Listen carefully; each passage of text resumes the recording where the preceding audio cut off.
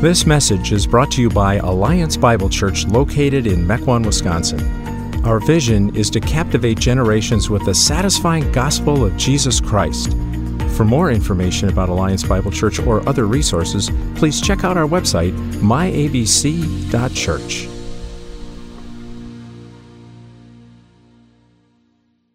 The scripture reading for today is Malachi 3, 6 through 12. I, the Lord, do not change. So you, the descendants of Jacob, are not destroyed. Ever since the time of your ancestors, you have turned away from my decrees and have not kept them. Return to me, and I will return to you, says the Lord Almighty. But you ask, how are we to return? Will a mere mortal rob God? Yet you rob me. But you ask, how are we robbing you? In tithes and offerings. You are under a curse, your whole nation, because you are robbing me. Bring the whole tithe into the storehouse, that there may be food in my house. Test me in this, says the Lord Almighty, and see if I will not throw open the floodgates of heaven and pour out so much blessing that there will not be room enough to store it. I will prevent pests from devouring your crops, and the vines in your fields will not drop their fruit before it is ripe, says the Lord Almighty. Then all the nations will call you blessed, for yours will be a delightful land, says the Lord Almighty. This is God's word.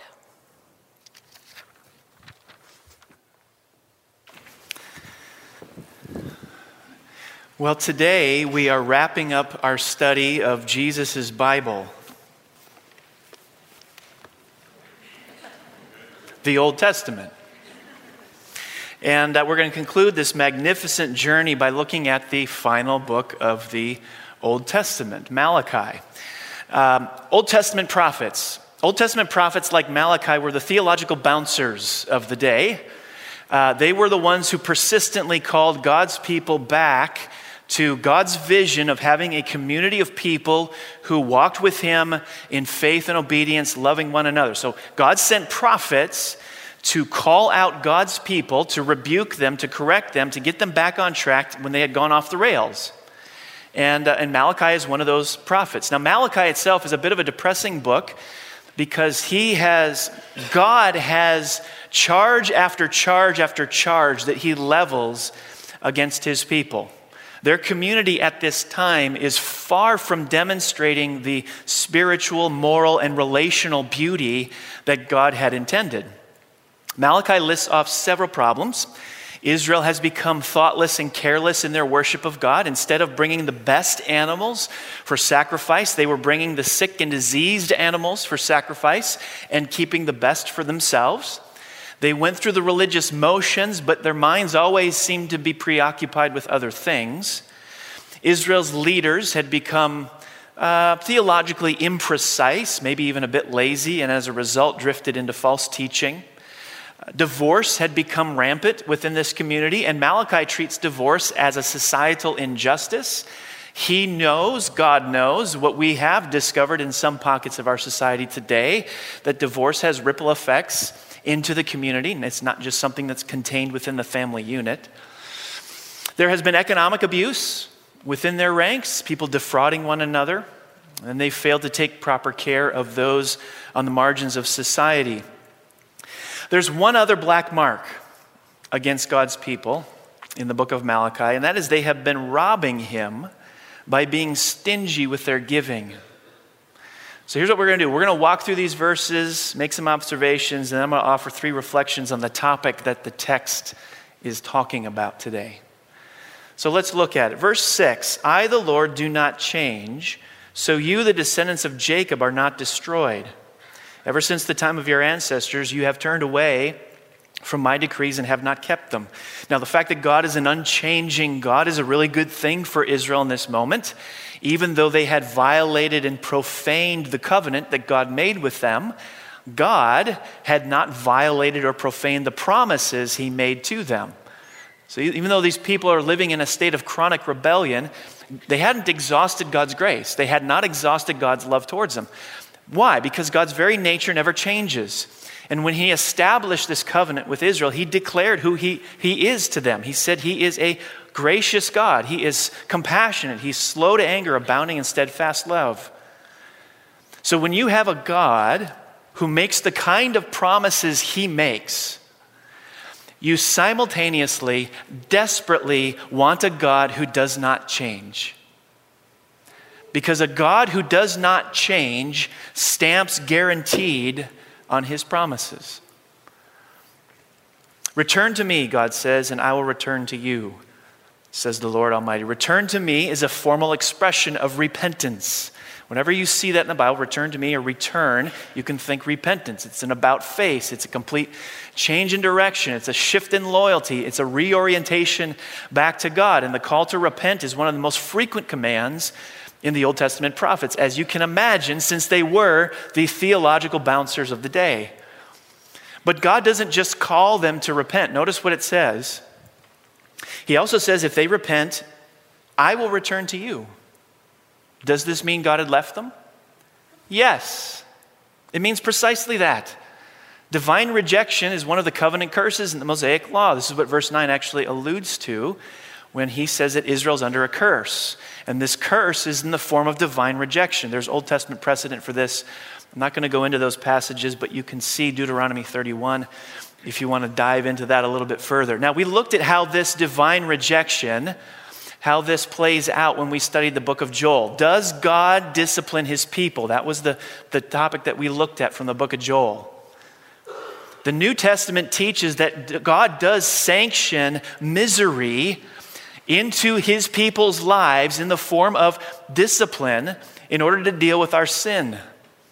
We looked at that time. It's in order to train us in righteousness. Maybe the clearest way to think about this is to think about a parent's relationship to a child. You provide disciplinary instruction to your kids as a parent. Now, when you do that, you don't stop loving them. I don't abandon my commitment to my children to be their father when I discipline them. I don't turn towards them in disgust. Regardless of what your kids may do, you don't stop loving them. But what happens in those moments?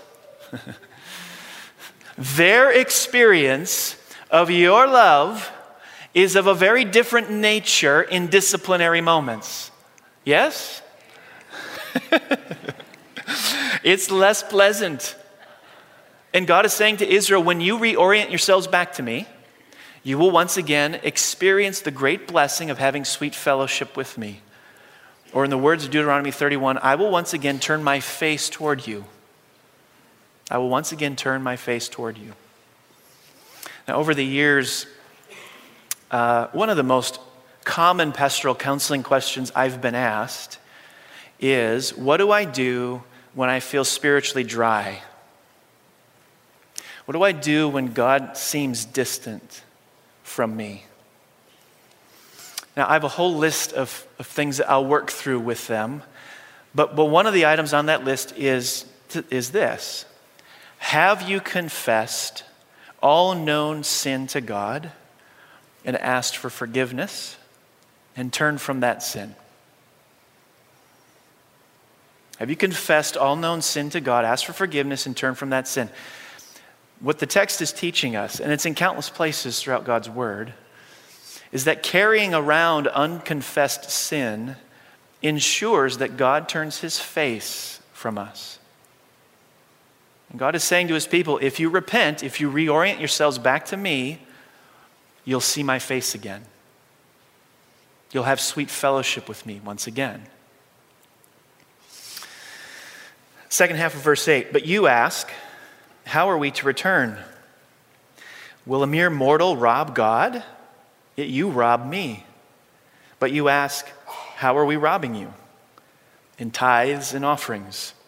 You are under a curse, your whole nation, because you are robbing me.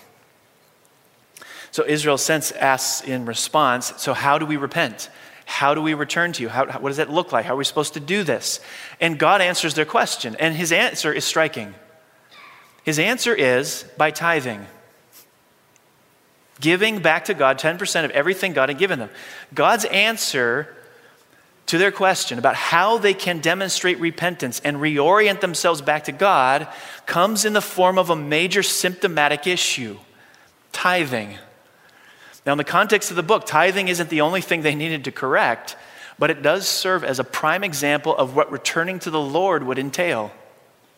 Now, the seriousness of the lack of tithing, the Lord drives home through this graphic and repetitious use of the word rob. And we're going to look at that more closely in a minute. Verse 10, bring the whole tithe into the storehouse, that there may be food in my house. Test me in this, says the Lord Almighty, and see if I will not throw open the floodgates of heaven and pour out so much blessing that there will not be room enough to store it. I will prevent pests from devouring your crops, and the vines in your fields will not drop their fruit before it is ripe, says the Lord Almighty. Then all the nations will call you blessed, for yours will be a delightful land, says the Lord Almighty. So God takes tithing so seriously, he invites his people to test him in this. Did you see that in the text? Now, this is going to raise a question, because some of you are going to think back to Luke 4 when Jesus was in the wilderness and the devil comes up to him and starts testing him. And Jesus says to the devil, do not put the Lord your God to the test. So what's the deal? What's going on here? There are three major differences between the testing that took place with Jesus in Luke 4 and the testing that's happening here in Malachi. The first difference is the origin of the test. In Luke 4, when Jesus is in the wilderness, who initiates the test? The devil does. In Malachi, who initiates the test? God does. That's your first clue. This is probably very different. It's very different. God, in a sense, is saying, I invite you to test me and my faithfulness to you in this area of tithing. God's inviting the test. Test me in this. Test me in this.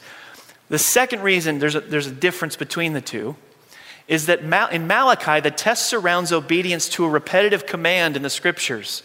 Tithing, by this time, tithing's been around for centuries within Israel's history. The command to tithe is replete. In effect, God is saying, look, I've commanded you to tithe repeatedly. Why don't you test me and see for yourself if what I've commanded you to do is good for you? The test in the wilderness with Jesus and the serpent is not some sort of test about Jesus' obedience to some revealed truth in God's word. In fact, it's nowhere to be found. That's a major difference between the two. The third reason the test in Malachi is different than the test in Luke 4 is this. The command to test the Lord is a corporate action, not an individual action. Virtually all Old Testament promises of abundance function this way. No person, no family can assume from Malachi, the oracle in Malachi, that they will get rich from tithing. However, the nation as a whole can expect to have more than enough food to go around if it will practice as a nation across the board tithing. And we'll get to the parallel of that, what it looks like today, in just a minute. So here's what I want to do. I want to drill down into three ideas from this text. Three ideas. We're going to look at the evil of stinginess, why we're stingy, and what to do about it. The evil of stinginess, why we're stingy, and what to do about it. Okay? First, the evil of stinginess. God says not tithing is tantamount to robbing him. Hebrew experts have puzzled over this for years. The word rob is an unusual word. It means to oppress, to pillage, to plunder. It's a word that you would use to describe a wealthy, powerful country coming in and despoiling, pillaging, and raping a weaker, poorer country. It's a very violent word.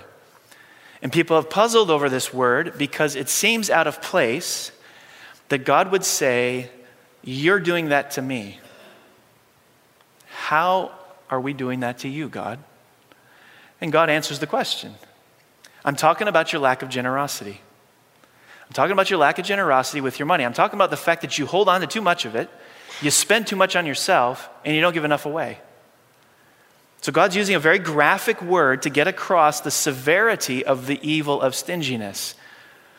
To drive this point home and why it is so evil, let me read from 1 Chronicles 29. The context is David was raising funds to build the temple. The people responded by giving lavishly. And then David says this, "But who am I and who are my people that we should be able to give as generously as this? Everything comes from you, and we have given you only what comes from your hand." We've given you only what comes from your hand. Now someone's going to think, well, yeah, but I worked hard for what I have. I worked hard for what I have.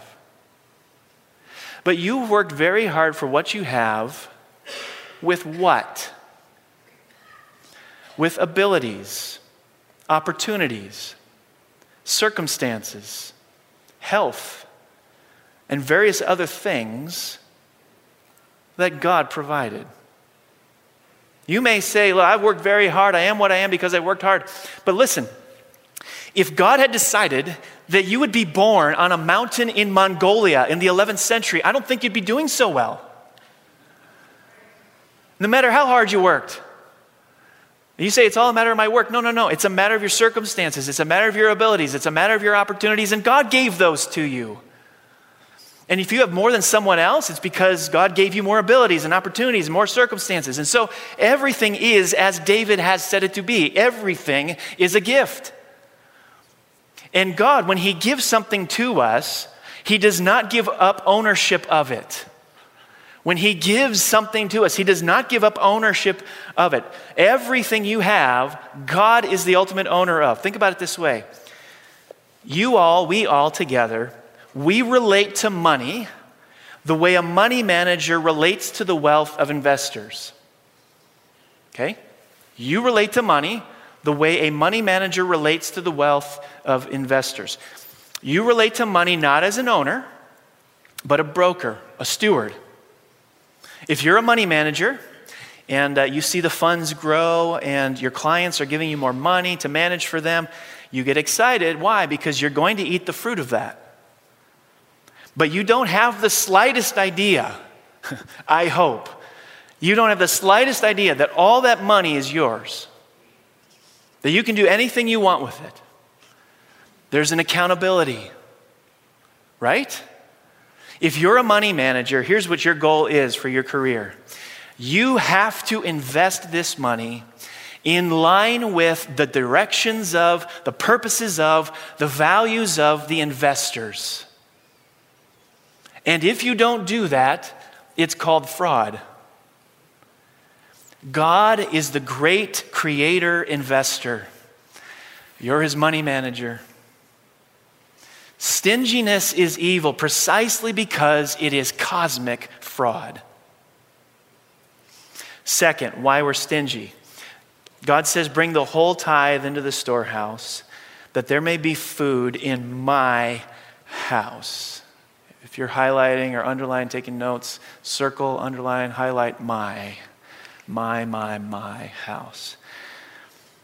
All this is wrapped up in the temple. The people would bring their tithe to the temple. It would be stored in the storehouse inside the temple. Now, what does it mean to give to the temple? We have to get underneath this. If Malachi is saying, bring your 10% to the storehouse of the temple, how does that translate for us? What does that mean for us? How can we do the same thing? Now, over the years, I've heard preachers say something like, well, you know, in the Old Testament, you'd bring your tithe, your 10% to the temple, but now you must give your whole tithe, your 10% to Alliance Bible Church because we're the temple now.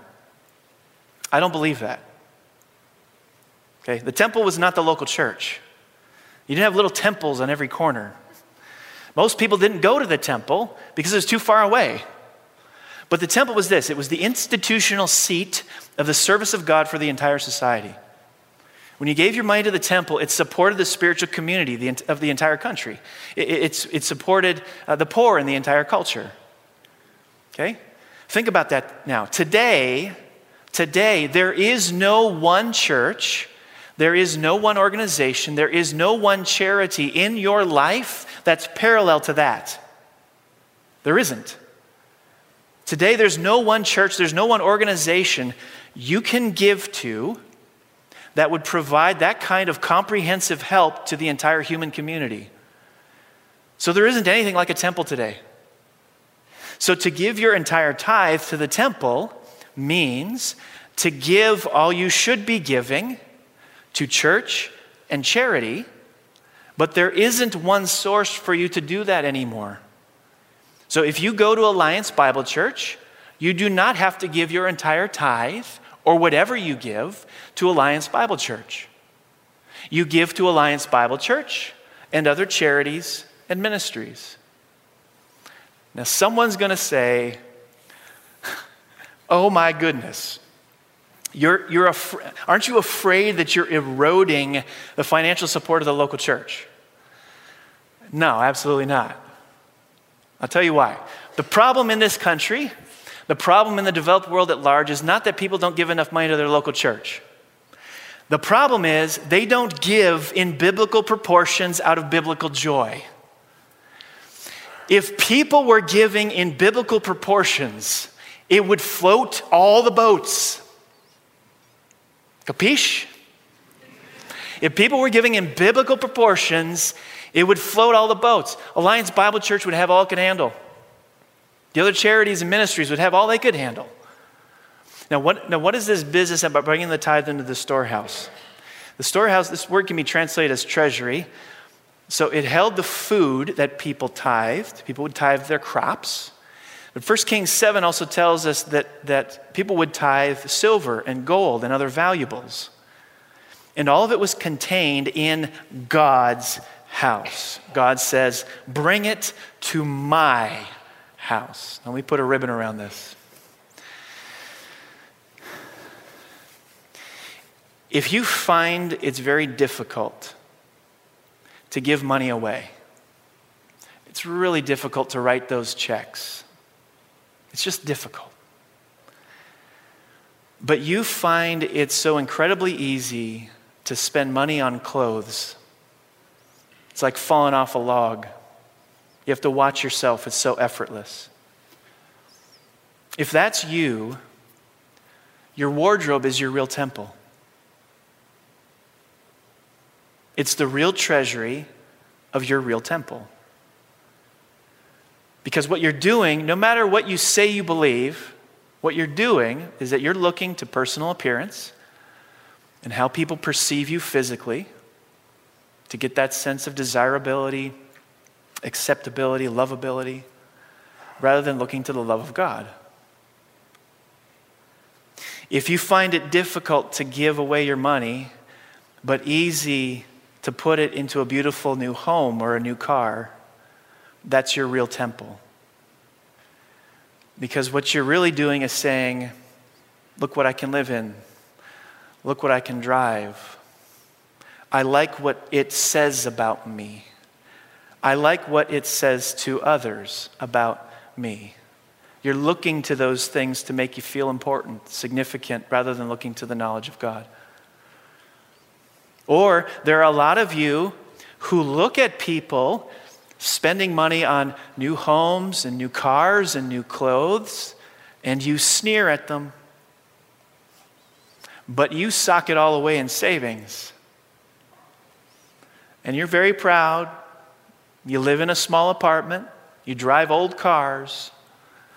But you are as much under the power of money. If you find it's very hard to give away money, but very easy to save it, then your bank is your real temple. Rather than God, you're looking to that to give you control in a very chaotic world. Look up here. It is effortless to spend money on that which is your God. It is effortless to spend money on that which is your real God. Money just flows into the treasury of your real temple. Anything that is easy to spend money on is your real Savior. Anything that's easy to spend money on is your real Lord. It's your real source of hope. It's your real meaning. It's your real happiness. It's your real significance. It's your real security, no matter what you say you believe. There's a phrase in the English language, the almighty dollar. It's a way of saying that some people worship money, but that's not really true. People don't really worship money, but money will always show you what you do worship. It will always show you what you do worship. The person who's socking away all this money into savings while sneering at people who live in lavish homes or wear lavish cars or drive lavish cars or wear lavish clothes is investing his or her money in a security idol. For some people, money serves an approval idol. For some, money serves a control idol.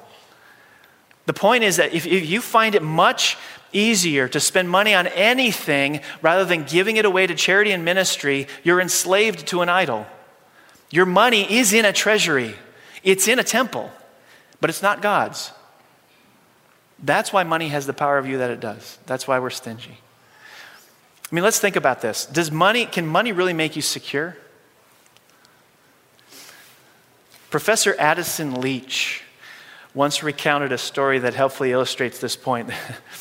There were two gals in college where he was teaching, very accomplished gals, very bright, smart, and both of their parents wanted them to go on to get master's degrees, and they wanted them to go on and get careers. They became Christians in college, and they decided instead that they wanted to become missionaries. And both sets of parents had an absolute fit over it. And one of the parents called up Dr. Leach, thinking that Dr. Leach was one of the reasons that the girls decided that they were going to go live wildly off in the blue being missionaries rather than pursuing education and careers. And so one of the moms calls up Dr. Leach and says, listen, we wanted our daughter to go to school, get a master's degree, find a career, get something in the bank so she could have some security. And Dr. Leach answered, he said, let me remind you of something. We're all on a little ball of rock called Earth, and we're spinning along through space at zillions of miles per hour. And even if we don't run into anything, eventually we're all going to die. Under every single one of us, a trap door is going to open, and we're all going to fall off the ball of rock. And underneath will either be the everlasting arms of God or absolutely nothing. And maybe we can get a master's degree to get some security. Point made. The biggest savings account in the world can't stop cancer. Can't stop traffic accidents. Can't stop broken hearts, broken minds. That's why we're stingy. So what do we do about it? There's something really incredible about the structure of Malachi. Chapter 1, verses 2 to 5, functions as an umbrella over the whole book. It's the thesis statement for Malachi. Chapter 1, verses 2 to 5. So as Malachi ticks off one offense Israel has committed after another throughout the book, including their financial stinginess, we're meant to go back and read chapter 1, verses 2 to 5 in light of that. Actually, we're meant to read chapter 1, verses 2 to 5 as the solution to the problems that Israel's created. So what do we read there? This is what we read there. First words out of God's mouth in the book of Malachi. I have loved you. That's the first word. I've loved you. But you ask, how have you loved us?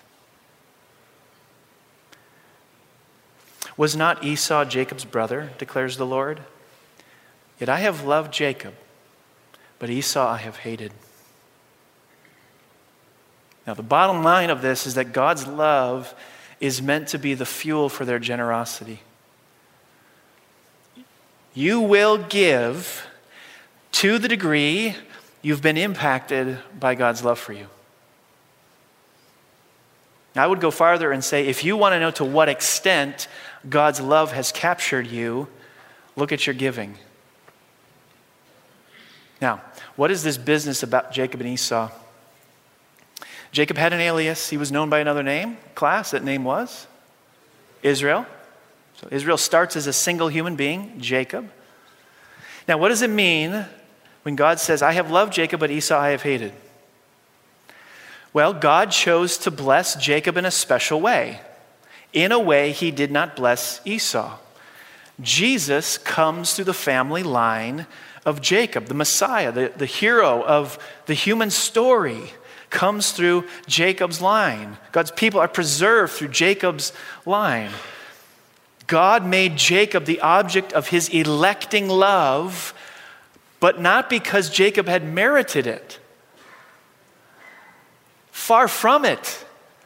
God chose to love Jacob in a special way because God chose to love Jacob in a special way. In Deuteronomy 7, God tells the nation of Israel that he has set his unique affection on them, not because they're more numerous than the other nations. The reasoning that God gives his people in Deuteronomy 7 for why he loves them is that because he chose to love them. God is saying, I love you because I love you. In other words, his love for them is not conditioned on anything. And that is the solution to Israel's stinginess. It's the solution to our stinginess. Now, how does that free us to be radically generous? Think about this. We hang on to money because we believe it can provide us with security. God is speaking into that lie, and he's saying, look, my special electing love of you is the only security you'll ever need. Every other threat out there can get to you, but not the threats my love protects you from. We hang on to money because we believe it can provide us with approval from others, prestige, held in high regard. But God speaks to that lie and says, look, I'm the creator of the universe, and I brought you into my family. What more do you need? So-and-so over here thinks you're great because you've got X number of dollars in the bank. Who are they? You have my approval through the work of my son Jesus. What more do you need? We hang on to money because we believe it can provide us with comfort. But God speaks into that lie. He says, no. My special electing love of you is the greatest single source of comfort that you'll ever find. See, when our hearts are electrified by God's undeserved, unique love for us, that is the catalyst to unleash the floodgates of radical generosity. Let me try to anchor this for you as we close. One of my theological pet peeves are Christian slogans. Common Christian sayings. And look, if I pick at one that you've really loved, I love you.